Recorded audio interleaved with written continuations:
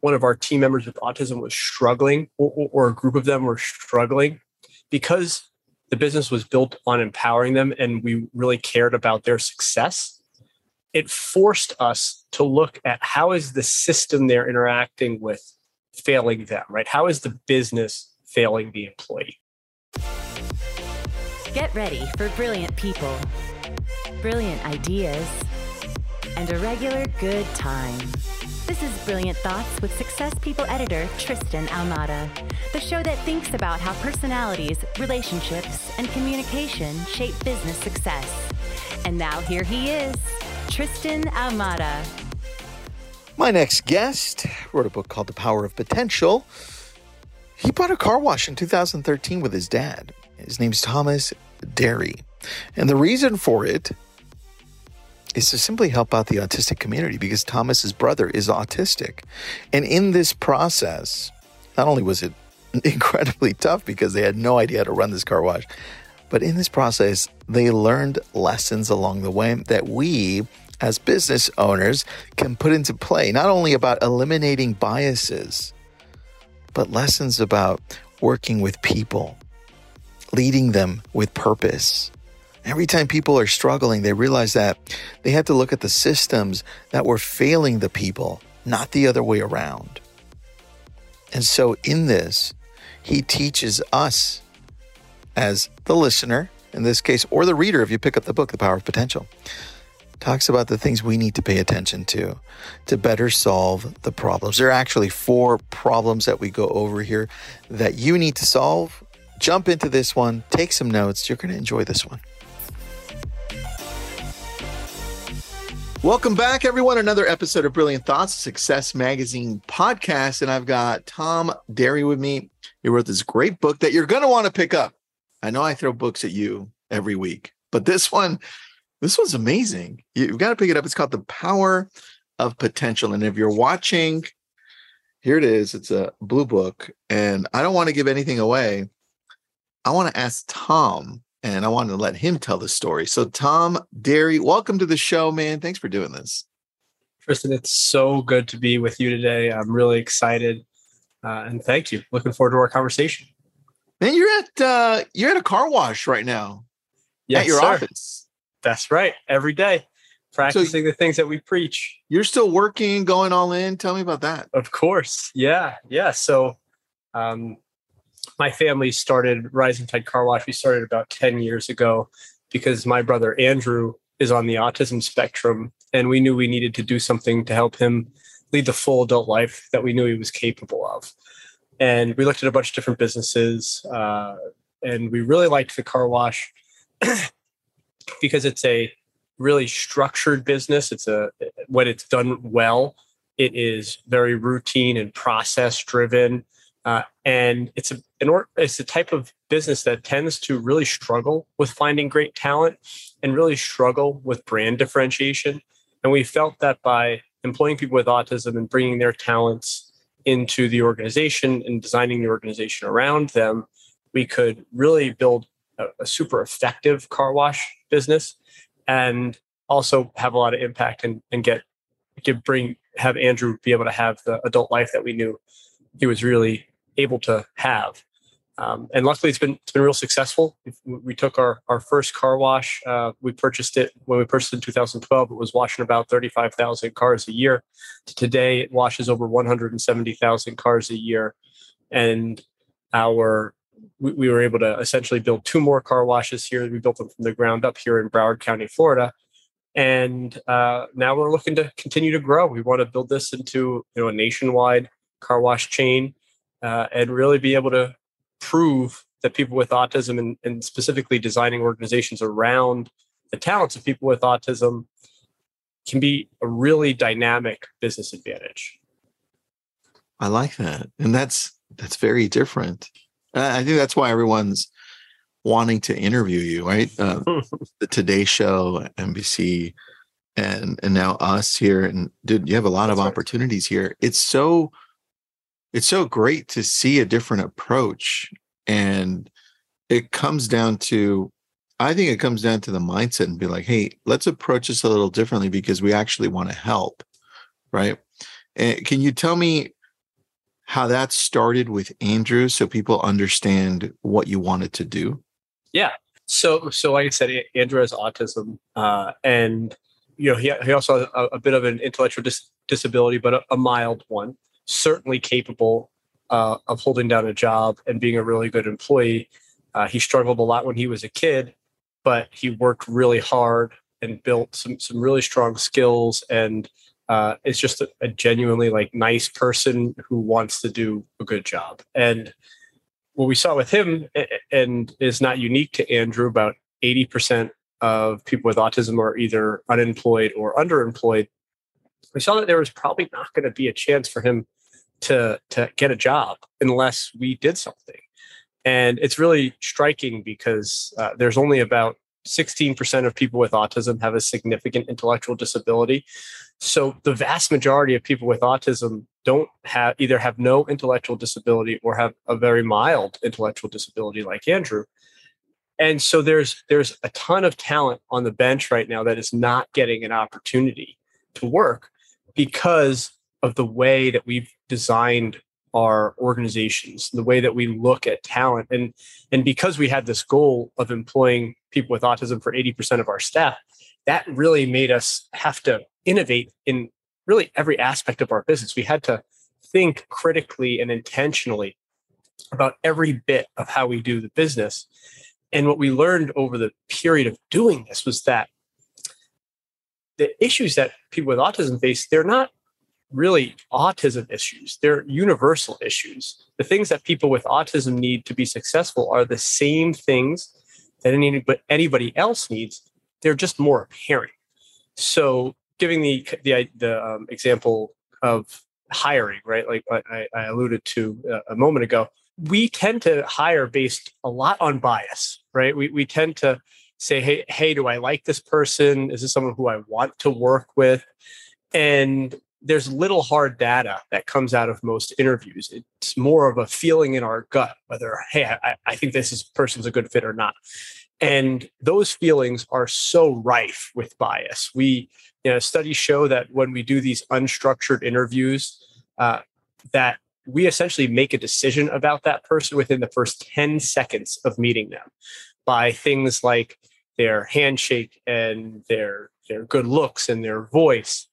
And then the rest of the interview, we're essentially trying to confirm those initial biases. So that doesn't work well for people with autism. People with autism have different social skills than neurotypical people. They interact in a different way socially, which is not generally looked upon favorably by most people.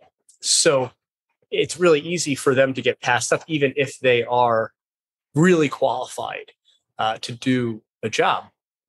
So this forced us to say, okay, how do we build an objective hiring system, a way to really identify in a concrete method, can someone with autism do this job? Not can they tell us they can do this job, but can they prove up to us that they can do this job? And so by designing essentially a job audition and then a training program around that, our employees with autism show us before they get hired that they can effectively wash cars in our context.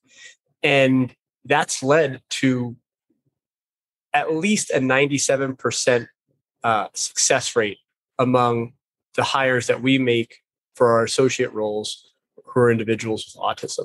We haven't had to fire someone in an associate role in over 3 years. And that is because of this much more effective hiring plan, along with many other things that we do operationally, which we can certainly talk about. But that method, this type of structured approach to eliminating bias from the interview process, is something that we can replicate in all different organizations, not just for employing people with autism, but for any role. And what's been so interesting about that when we do it, because we do it for not just our employees with autism, but anybody that we hire, is it opens up the talent pool to a much broader group of people, right? Instead of saying like, okay, I need somebody with this on their resume, and then like they need to be able to speak in this way to make me feel like they're going to be good at this job. we can get a little deeper and say, well, what are the character traits? What are the skills that they need to be able to do? Can we vet that in the interview process? And can they show us that they can do it in the interview process? And a lot of times you'll find people from much more divergent backgrounds than you would have expected that could be a great fit for that role. And a lot of times the people who you thought were going to be a great fit, who would have wowed you in an unstructured interview, you're like, well, actually, I don't know about that person. This person who may only have a GED, but man, they have incredible character strength and patience and ability to solve problems. I think I'd rather take a shot on that person. I like that, man. So I want to get into the details of this. Our audience is business owners, entrepreneurs, solopreneurs, right? It's somebody who's looking to run a business or is already running a business. And the attractive piece to your book, the storytelling was great. And I think that the thing we can all learn from it, there are a lot of pieces there involved on the hiring process, on the organization, on the culture piece, right? And some of it is unspoken. You could just tell it in the story. It's like, oh, got it. So tell me, when it comes to eliminating bias, how can we do it where we incorporate certain processes in the hiring process? Yeah. So I think there's a couple different really good strategies for this. And if we're able to, the first thing that I recommend and that we try to do is to build in work samples into the process, right? So someone can show you that they can really do what you're asking them to do instead of just trying to sell themselves to you. So when you think about a role that you're hiring for, what are the key things that they have to do? Maybe they're in a sales role and they have to be able to close sales effectively. Maybe they're in a customer service role and they have to be able to stay calm and poised when someone is upset with them. Maybe they're in a coaching role and they have to be able to effectively ask good questions, open-ended questions, non-judgmental questions in order to get to the answers that they're looking for. So by thinking about it like, well, this is the outcomes I need from this role, and then structuring a work sample or an audition or a training program around this, that's another really great tactic that I think it goes underutilized. Is if we're hiring, especially if we're hiring for entry-level positions and we're having trouble filling those roles, building a training program where it could be paid, a paid training program, even an unpaid training program, where you're showing people, training people how to do these hopefully valuable skills, where they're getting something out of it, even if they don't, get hired after the program. They've still learned some valuable skills that they can maybe take forth in their career search. And then, but by you doing that, you can really clearly understand, like, hey, this is somebody who can definitely do this job. I want them in my organization. So you can use a training program as a feeder as well. And then the other tactic that is really important when we don't want to totally throw away the standard interview process, which we don't. We use what looks like a pretty standard interview, but making it a structured interview. So structured meaning that we're asking the same questions to every candidate, where we have a clear scorecard as to what is a 5 out of 5 answer, what is a 3 out of 5 answer, what is a 1 out of 5 answer, and that we're having at least 2, ideally 3 people doing those interviews, right? And hopefully they're scoring those interviews independently. So we're asking the same questions, we're scoring them against a clear rubric, and we're getting multiple perspectives. That tends to really be helpful in eliminating bias as well. And it's also a really great platform to improve the evaluation process. So when you have a set of questions and a set score, you can say, okay, well, this person scored a 90 and they failed. So obviously our assessment process was flawed there. What do we need to add? What do we need to subtract? What do we need to change the weight on these questions in order to maybe get a little closer to something good? Well, and you can consistently do that. Every time someone fails in your organization, you can go back to the interview and say, okay, well, what questions could have I asked that might have shed some light on the reason this person wasn't a good fit. And when you do that over time, you end up building a really unique and nuanced interview scorecard for your organization, right? Because every role, every company is different. So there's not necessarily just like 3 key questions that you can ask that are going to work to identify every position. It's more nuanced. And by doing this approach, you can build a really nuanced approach. I like that you continually go back and you're like, oh, we didn't see that before. Oh, exactly. Damn. And then you're like, let's add that, or let's tweak a little bit. Yep. And I can see how this is different for different businesses, right? You're like, oh, we didn't see that time. That's important to us, right? I like that. So tell me about the training. How does the training fit into this process right here? Yeah. So for us, that means that what we're going to do is we're going to certify someone in our interior cleaning process, right? So you're a certified car wash associate when you finish this program. And we show them our process. We train them on this process. It's about a 45-step process on each side of the car. And they have to be able to do that process 3 times in a row under 6 minutes in order to be certified in the position, right? So this is a really clear pass-fail criteria. You can say, okay, they followed all the steps. They did those steps under 6 minutes.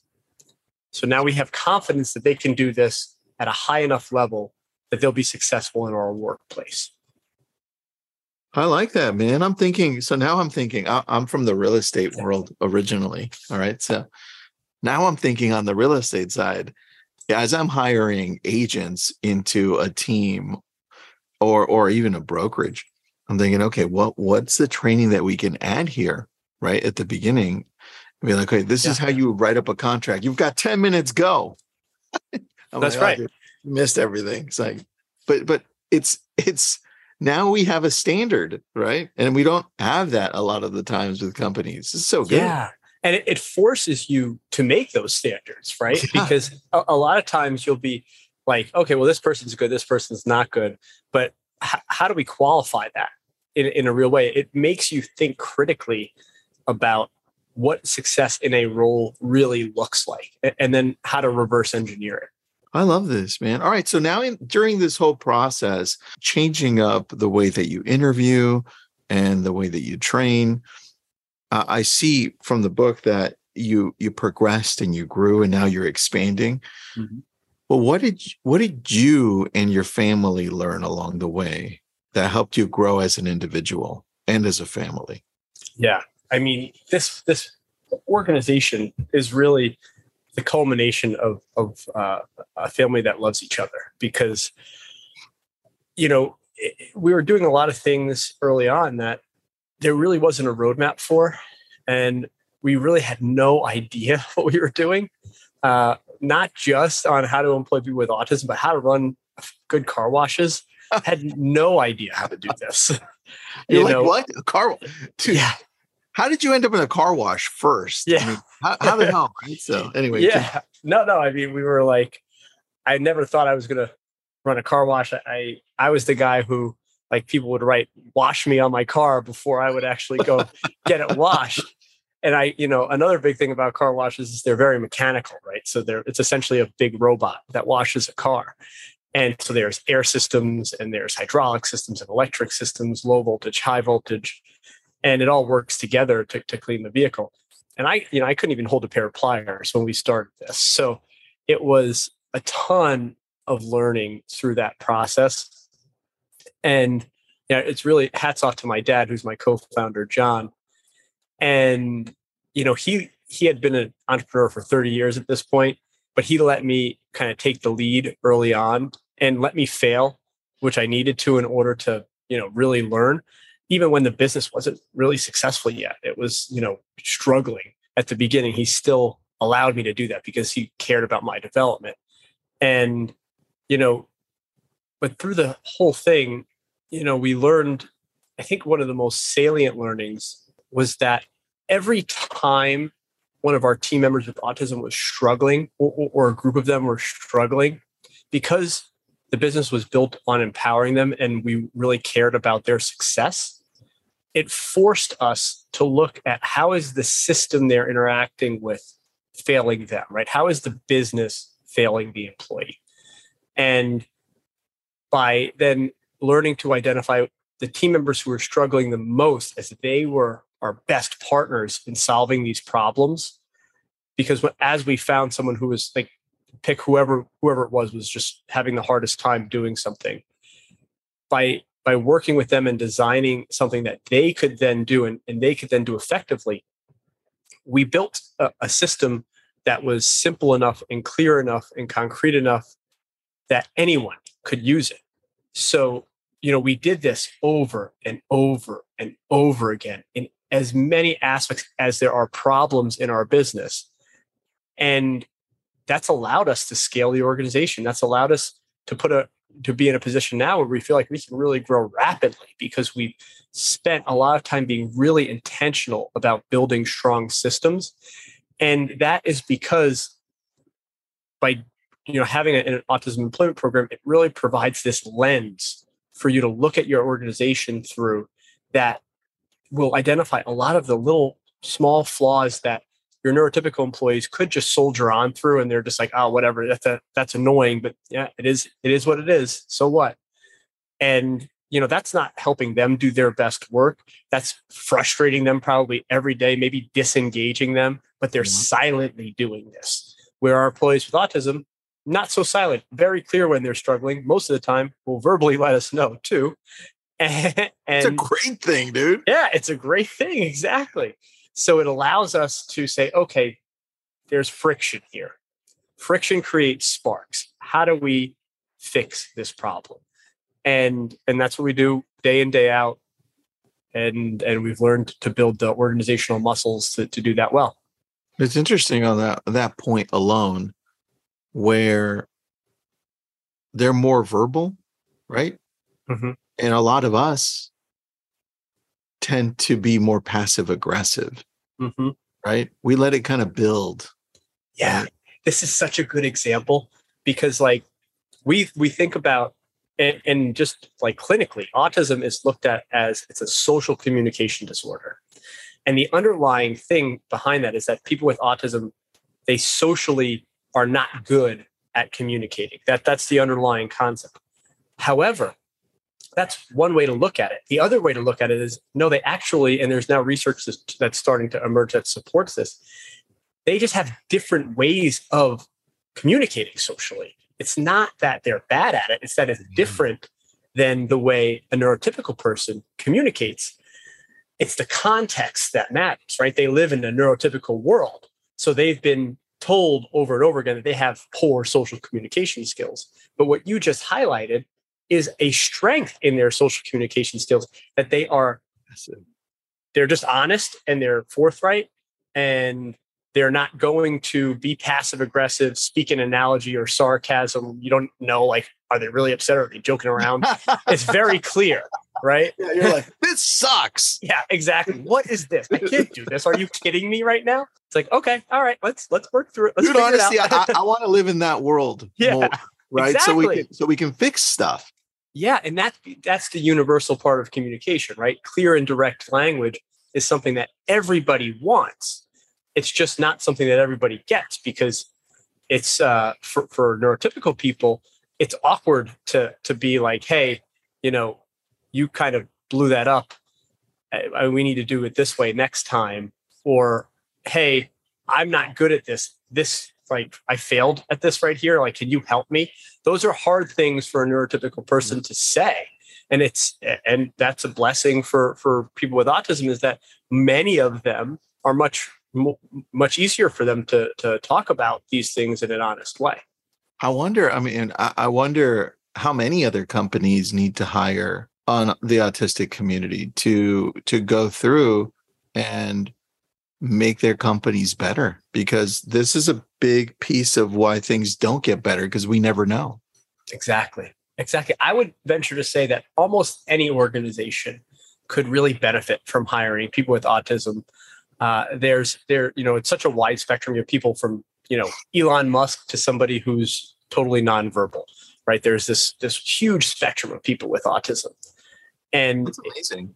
So, there's probably a group of them that would be successful in virtually any role. And yet, like I said, because the social communication is different, the interview processes aren't designed for them, organizational systems aren't generally designed for them, they don't get the opportunity to show what they're worth. But think about how many organizations today are struggling to find people who really want to work. Right? That almost every organization, right, struggles. Especially the manual labor ones, plumbers, electricians. Yep. All of those are suffering right now. That's right. And there are so many people with autism who would love to have those jobs. Beyond that, right? Beyond just the practical, tactical of hiring people with autism, it's a story that people really want to hear, right? You mentioned at the top of the interview that we've been on the nightly news twice. We've been on the Today Show. We've had videos go super viral. That's because this story matters to so many people. And think about plumbers, electricians. This is a great example, right? These are services just like car washes that have very little differentiation besides price, right? It's really hard to communicate your value beyond like, okay, well, I'll do the job for this amount of money.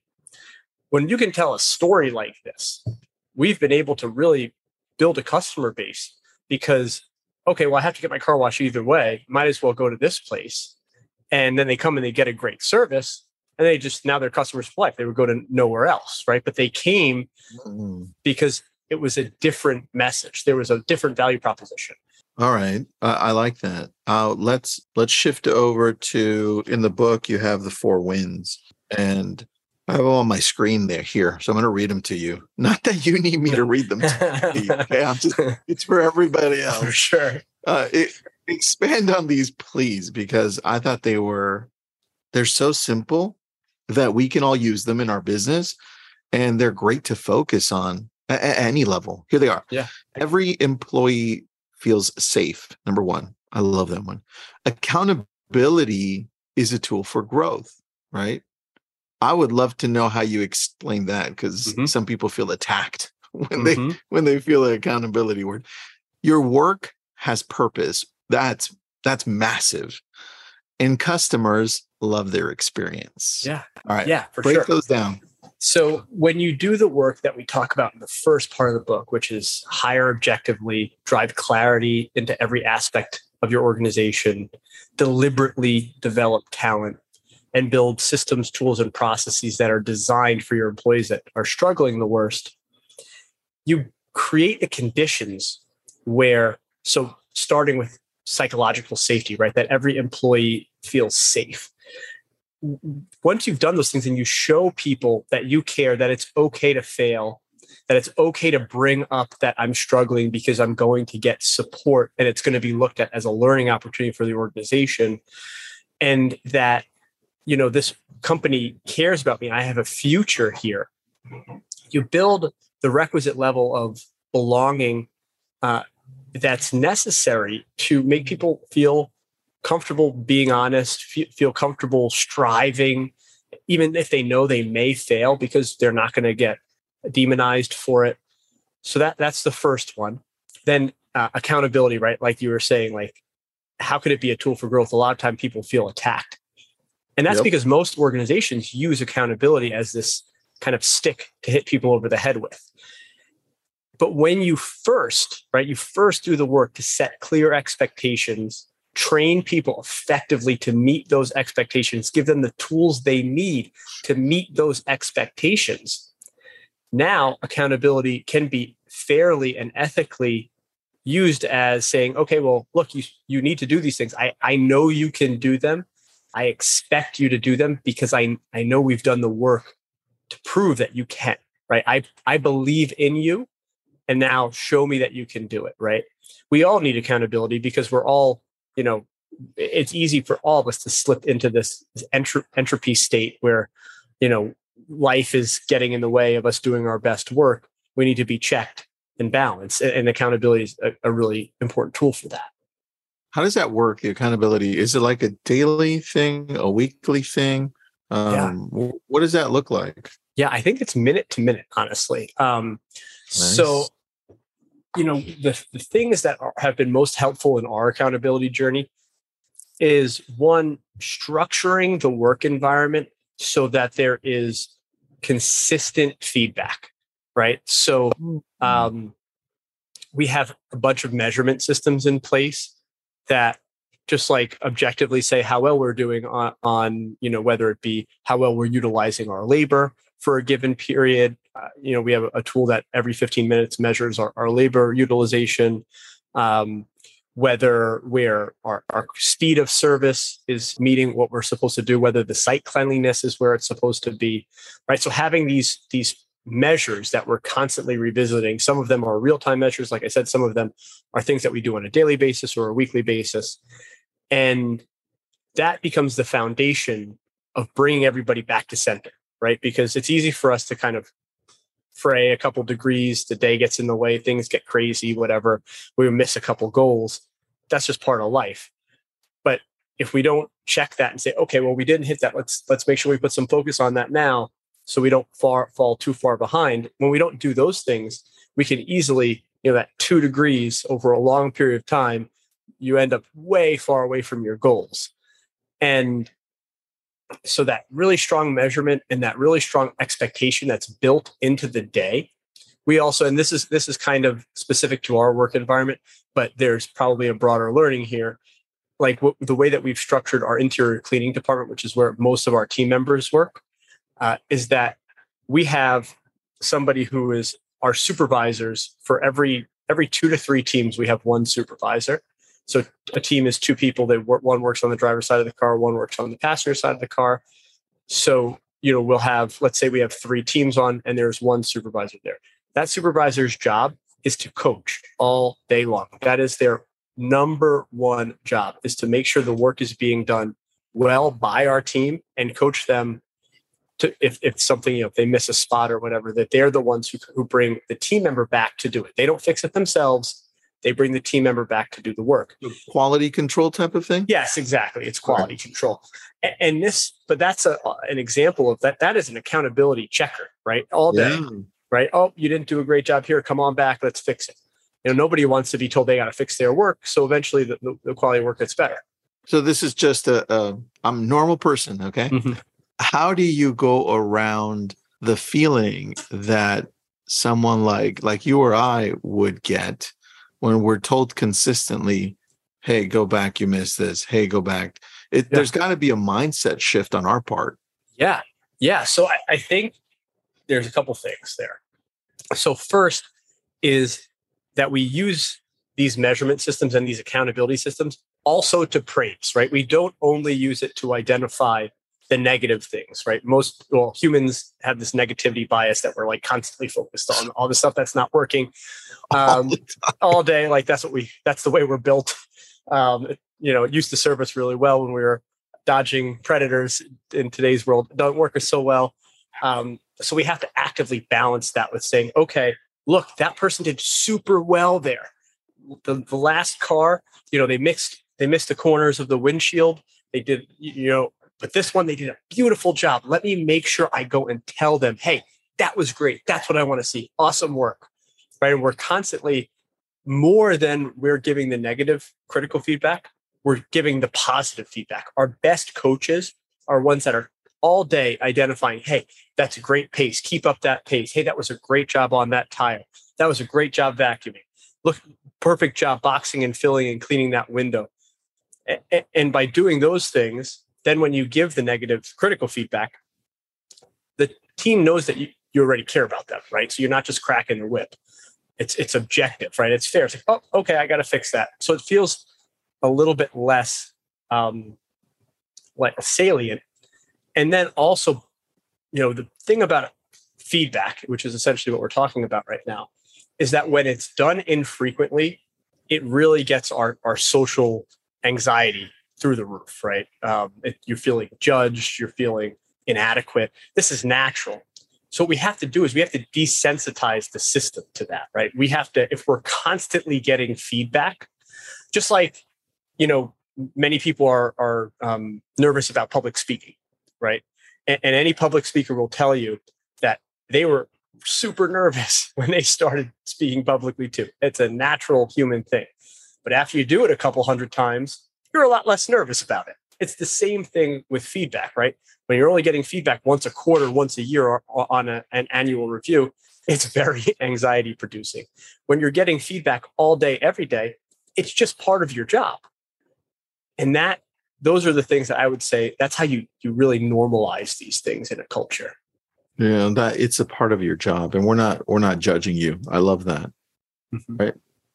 Because we feel judged, right? The whole negativity bias, right? Right. So that makes a lot of sense. All right, let's go now to your work has purpose, because this is tied into it. I see it. Yeah. So tell me. Yeah. So there's a bunch of different parts to purpose, right? You have your organizational level purpose, which is why the organization exists beyond just simply making money. We hear about that a lot, and it's really important.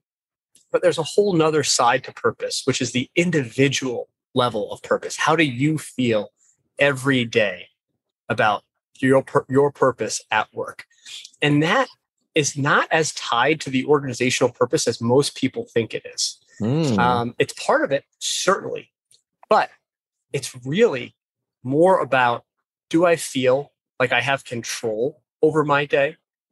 Do I feel like I'm growing? Do I feel like I have relationships that matter at work?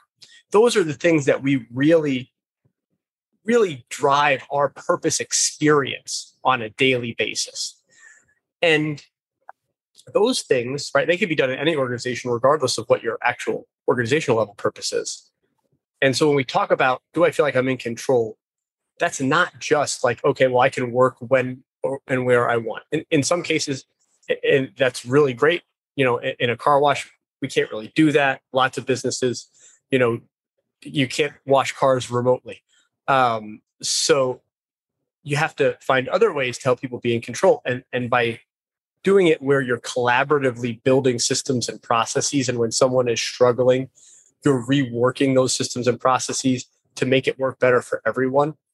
That helps people feel like they are in control. Having clear expectations and knowing if they are hitting or not hitting those expectations also makes people feel like they're in control.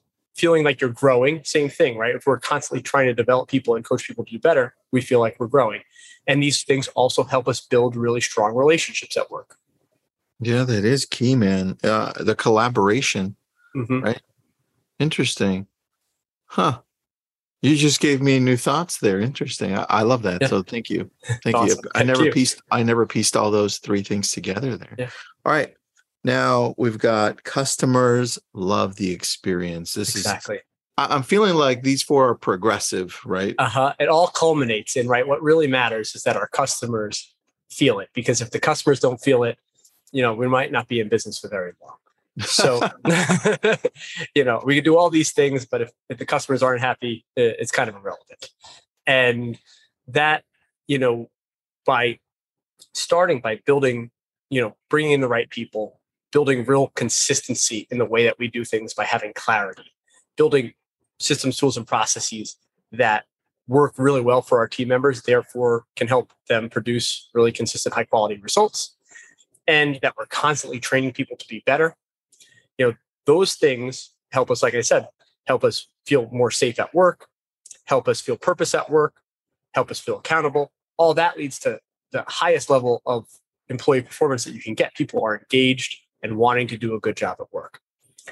And then, so we get to our customers, right? So now they're getting consistent, high quality service, and they can feel, and this is the thing that I think when people ask me what's different about our car washes than other car washes, the feeling that customers get here is different, because they see a bunch of people that actually want to be there, that are trying to help them, that are trying to do a good job.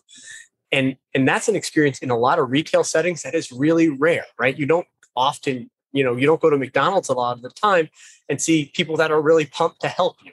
That, they're almost more of like a cog in a system, and their hands and feet are involved, but their minds and their hearts aren't really involved. And you feel that differently when you're at one of our stores. And that's because of those things that we did. And then on top of that, how do we outwardly communicate these things to our customers, right? So because of our social mission, we're able to communicate a really compelling story that, we all have strengths. We all can contribute. We're all valuable, right? The social mission really helps us tell that story. But even without the social mission, you can tell the story of that we care about our employees, that we're here to help everybody do better. And, I think most people, that's the type of business that they want to support. So obviously, employing people with autism, having a great social mission, it puts lighter fluid on all of these concepts that we talk about in the book. But they're actually still good concepts, even if you aren't going to go take the leap to employ people with autism to start. Yeah, 100%. I could see that. I could see that when I was reading it, and I can see that now, that this can all be applied across the board. But what stood out for me, especially as we're talking now, is that we need to be even more diverse in our hiring to be able to really go back and say, what do we need to change to grow more and to be more inclusive, to make people feel like they have a purpose inside of our organization, because that is lacking. You could totally see that right now with all the mental health issues, like they don't connect over here, they don't connect over there. I love that, man. That's what was apparent to me.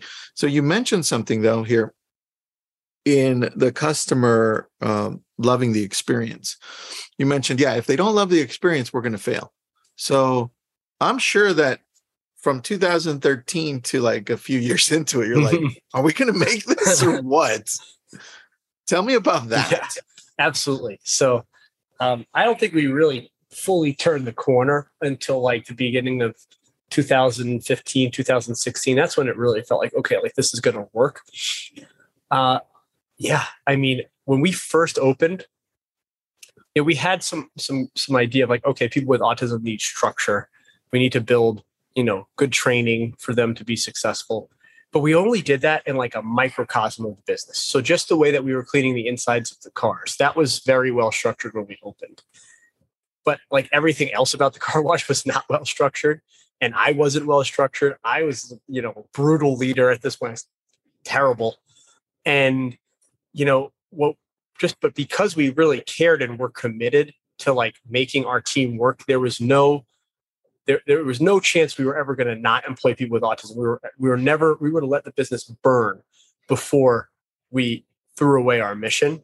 That forced us to be like, okay, look, this is right, but like we have to do this structuring thing in like every facet of the business, and we have to do it like yesterday. So it's time to like really hustle and get these things done. There were a lot of like long nights for me, a lot of 70, 80, 100-hour weeks to get those things done early on because they were so important to our success.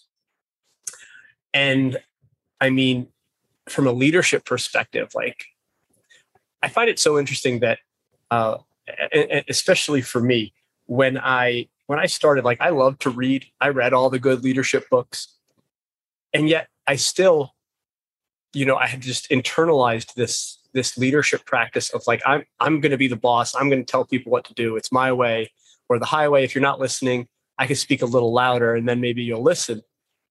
And that approach, even though like I knew that was, intellectually, I knew that was not the right approach. Viscerally in the moment when I'm stressed, that was still the approach I would take a lot of time. And I failed regularly. People were not happy with me for sure. Even if they were telling me it to their face, it was very apparent.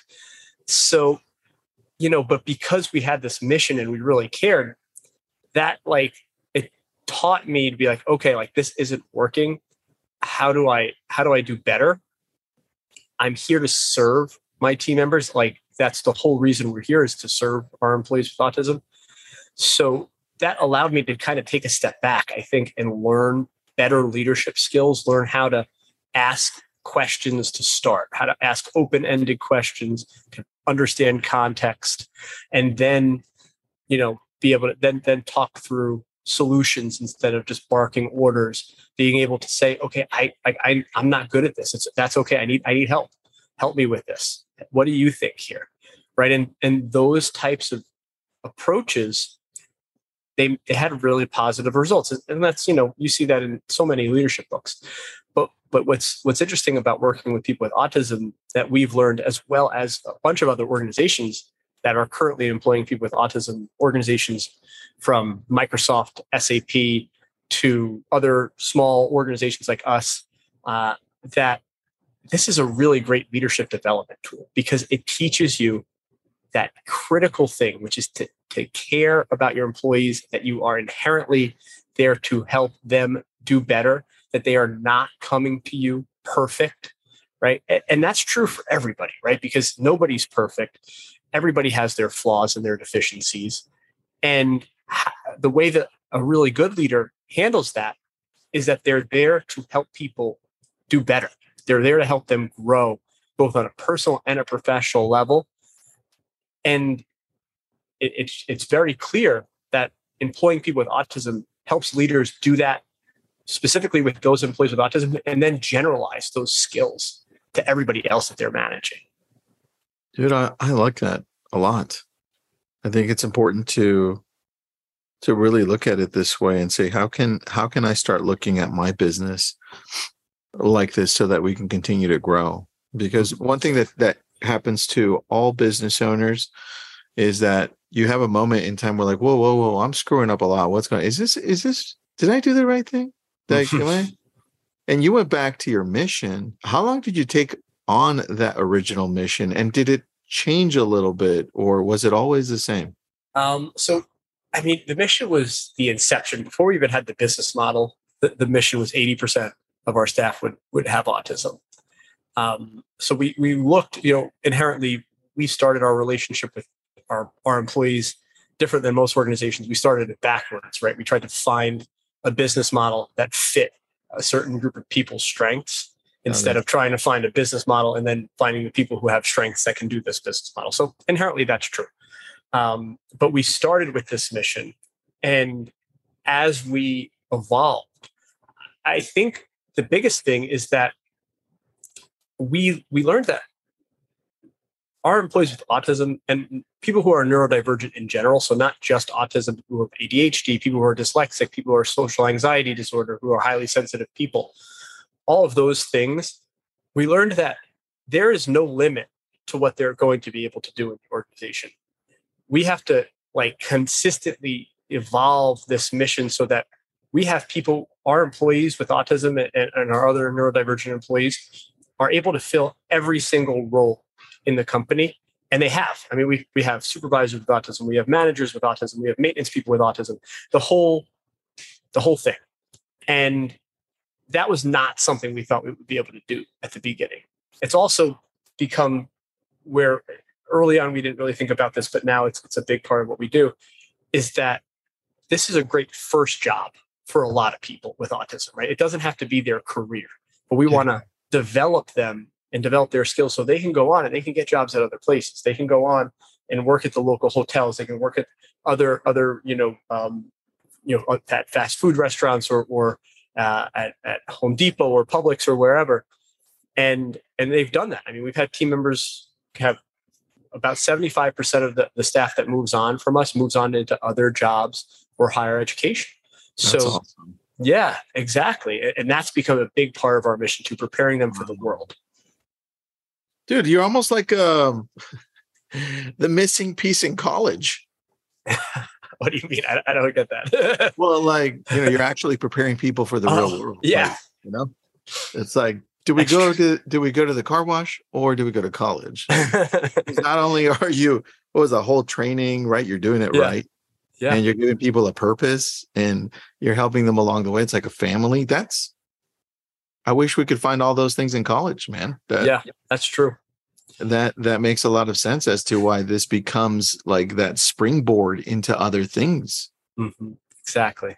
And that's what we look for in our first few jobs, right? Interesting, man. Yeah. It's very interesting. You mentioned something at the beginning where you said that you haven't fired anybody for, I think it's almost, was it 3 years that you said almost? Yeah.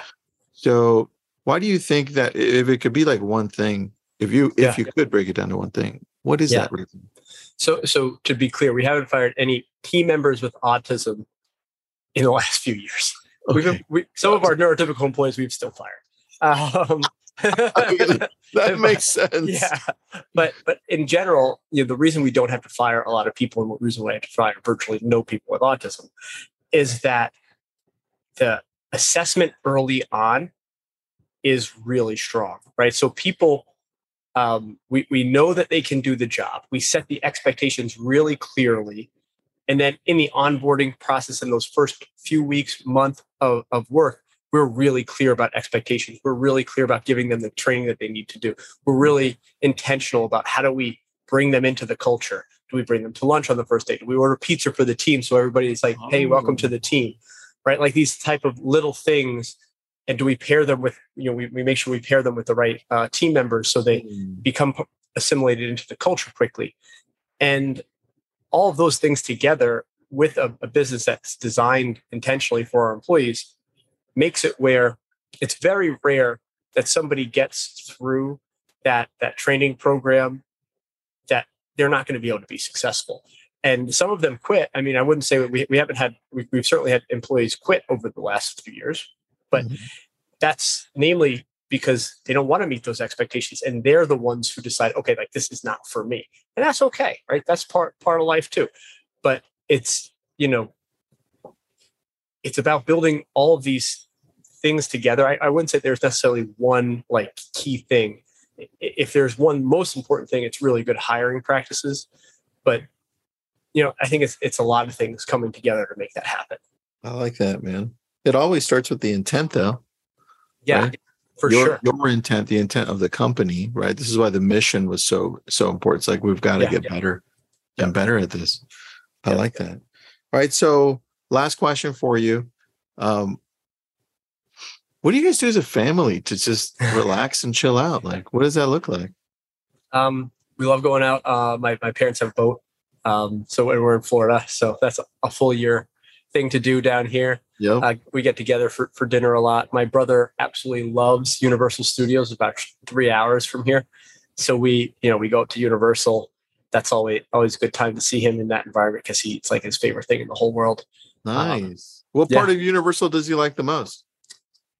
So his favorite things are the Spider-Man ride. He has to do that like 5 times every time we go. Oh, God, I love that. That's probably his number one thing. He loves the Hulk, which I've heard that actually just got shut down, so I don't know. And then he really, really loves seeing all the superheroes on the street when they dress up. That's cool, man. Yeah, that's cool. Tom, where do people go and find out more about you besides just ordering the book, The Power of Potential here? Where do people go? Yeah, so the best place to go is to our website, risingtidecarwash.com. You'll see a page on the website that explains our book more, as well as that explains the business, as well as risingtideu.com, which is our sister organization where we try to teach people the things that we've learned. The book is our most recent product to help people do that. We also have an online course, which is geared towards people who want to build businesses around employing people with autism. That's called the Autism Advantage. And that course is actually, we're giving away for free. It's usually $495. We're giving away for free for anybody who buys the book through the month of January. Nice. And buying it through the website, right? Yeah. So you can buy it anywhere. Just have to email us the receipt at book@risingtidecarwash.com. Oh, nice, dude! I love that. And do you guys have an Instagram or? Yeah, you can go. We have a bigger following on Facebook, but also we have an Instagram page as well. It's Rising Tide. It's at Rising Tide Car Wash. Perfect. I'll go follow that, man. Thanks, Tom. Thank you so much, man. I appreciate this. Tristan, thank you so much, and really thank you. This was a great time. Those are all the brilliant thoughts that we have for you today. If you like what you're hearing, drop us a review or just tell your friends. This has been a Success Podcast. Head to success.com/podcast to hear more just like it.